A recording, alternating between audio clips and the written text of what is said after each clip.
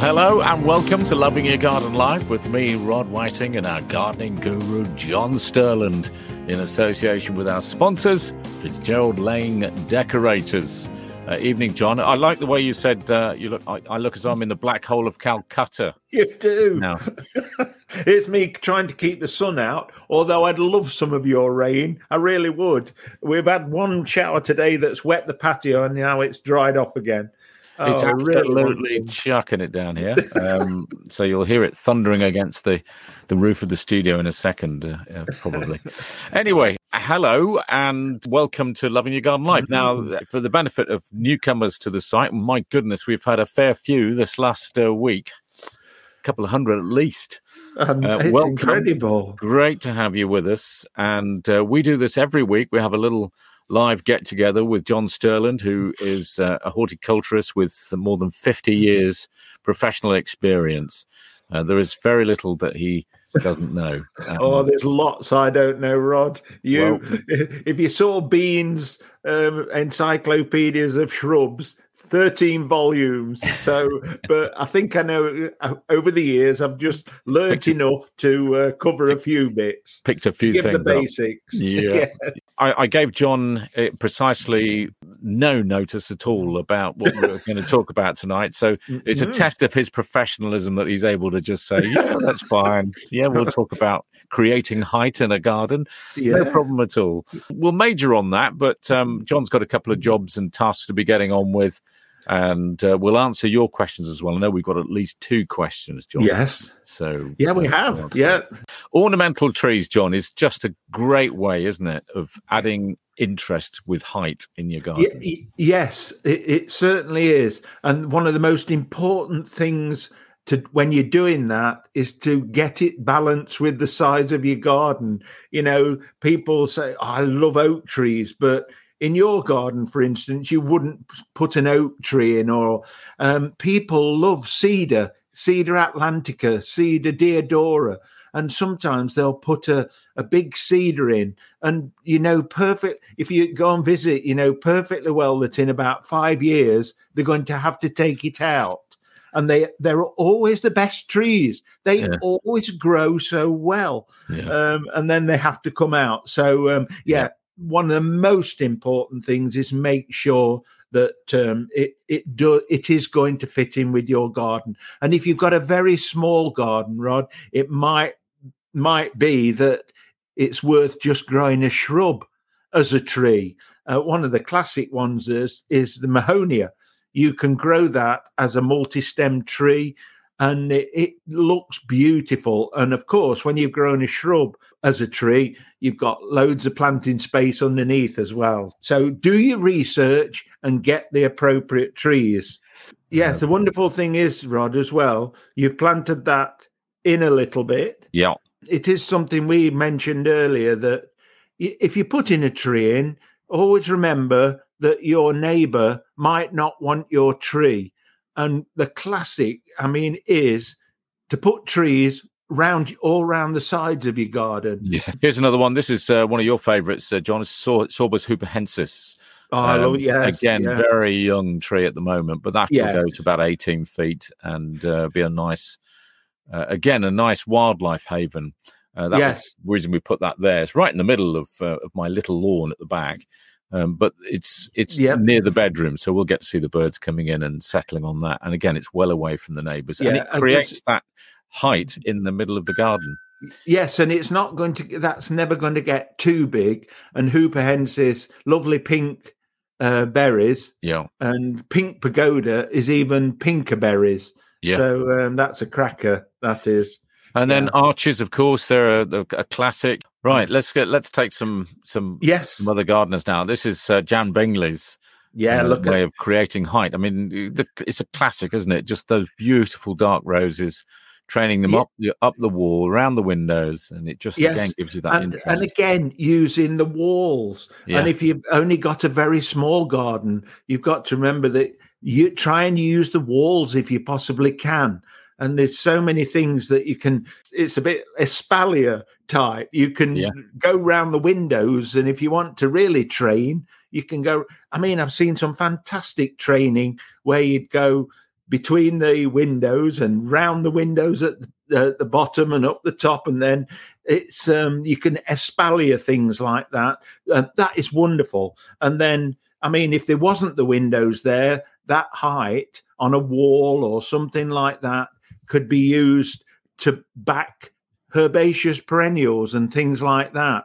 One of the old classics to get height in a herbaceous border, if you really want height, you used to very often have in the big gardens is to have yew hedges, and then to get the height in front of the yew hedges, you'd have clematis growing up posts every now and then along the herbaceous border, and that would give you height. And also clematis are devils for the bottom leaves go off. So as the herbaceous perennials grew, then they'd hide the brown leaves on the bottom of clematis. Normally, when you look down a garden with all the different heights, it's a bit like a woodland situation. A garden should be classically woodland. You know, you've got your canopy trees, and then you've got your shrub layer. That's what a woodland is categorized as: shrub layer, field layer. And you know, with your smaller plants, and most gardens end up looking like that. And it's getting that balance between the canopy, which in a garden is not going to be as high as a proper woodland, but it all fits into the actual garden that you're creating. Okay. Give us a couple of other plants that we can use and tips for creating height. Well, the other thing as well, Rod, is of course, even if you've got a rockery, when you're creating a rockery, it's like creating any feature. You want in the height, and you want different heights.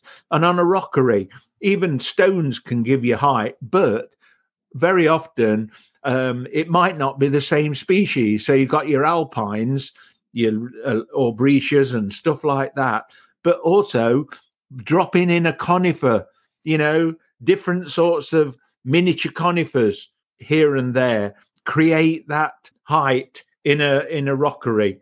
Yeah, if you look for adpressa or nana at the end of a conifer's name, you'll know it's very, very small.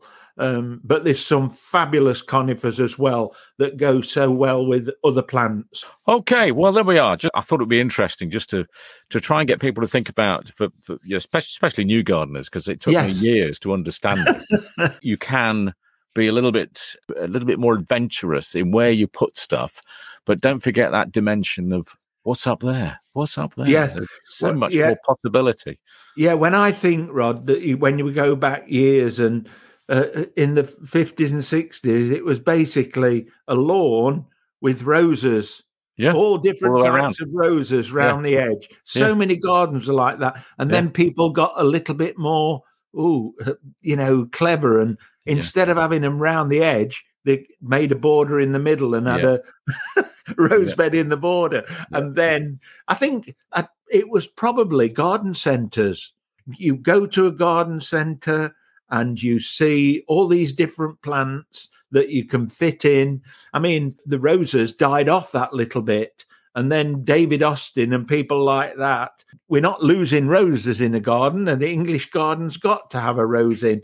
And they found all the shrub roses, the climbing roses, the repeat flowering ones. They selected those. And as you say, it's not just a rose for June. Now, Sent from Heaven is repeat flowering, goes right the way through.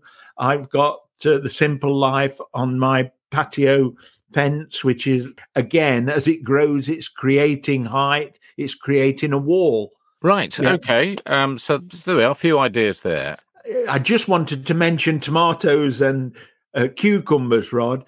So many people think that tomatoes are only fed with potash, and all you need is a bottle of Tomarite or something like that to keep them going. You've got to remember that the Tomarite, the potash, the high potash, is to create the fruit. And you need to give a complete food, Miracle Grow, Fostrogen, Vitax, one of those complete foods to keep them going, because you've got to get them to the top of the glasshouse as well as all that fruit. So keep giving them a complete plant food, but also supplement that with a bit of Tomerite as soon as you've got that first truss set. I've only got a little glasshouse now, got a couple of tomatoes in there. I've got the first truss as set, so I'm giving them that little bit extra potash. I do have Phostogen, which is high potash, but I'll still give them a little bit of extra potash as well. Okay. The other thing that you can do, I wanted to mention, is with the vegetables, we're planting time to plant leeks. I love my leeks. I still eat leek or cheesy leeks. I can start drooling. Sorry, in a minute. Hey, it'll soon be tea time, John. Yes. But yes, it's now the time to plant leeks, and obviously with leeks, we cut the roots. Each individual plant, you just cut the roots down, cut the top tips of the leaves. Make a hole about 6 inches deep, pop them in, because that's going to blanch the bottom of the leek, and then water them in carefully, and the soil will eventually fill back in. But we don't put soil back in that hole. Just let the leeks expand in there, and you'll be fine. Just a very quick one, Rod. We've got some cracking shrubs at the moment. The Deutzias, the Colquitzia, my Deutzia Magisem, or I think it's Strawberry Fields, actually. It was Magisem I had last time, and I've had Strawberry Fields this time. Absolutely gorgeous. I nearly bought one at the garden centre this week because they do look fabulous. Yes, and Mantau de Hermin Philadelphus is out now. Bellatoire is got its buds on. So, and anything like that, once they've flowered, that's when we prune. Straight after flowering is to prune those things if they need it. If they need it, you know, yes. I mean, I say, you can prune your Forsythia.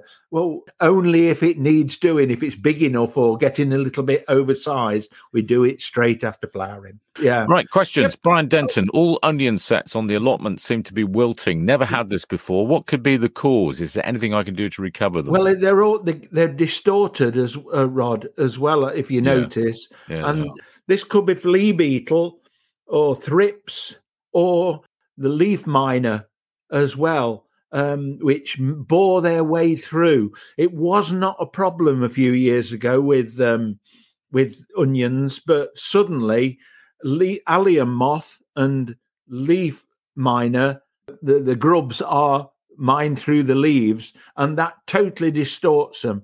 If it's thrip or flea beetle, Brian will have, if he looks at them, there'll be silver streaks on there, because what they tend to do is they affect the epidermis, and instead of your leaf looking green all over, it has streaks of grey through there. And then obviously, being as it's the leaf has been messed about with, it starts to deform, and they can almost tie themselves in knots, and that looks classic of what. And basically, sadly, for amateurs, there's nothing we can do about it. You can cover them.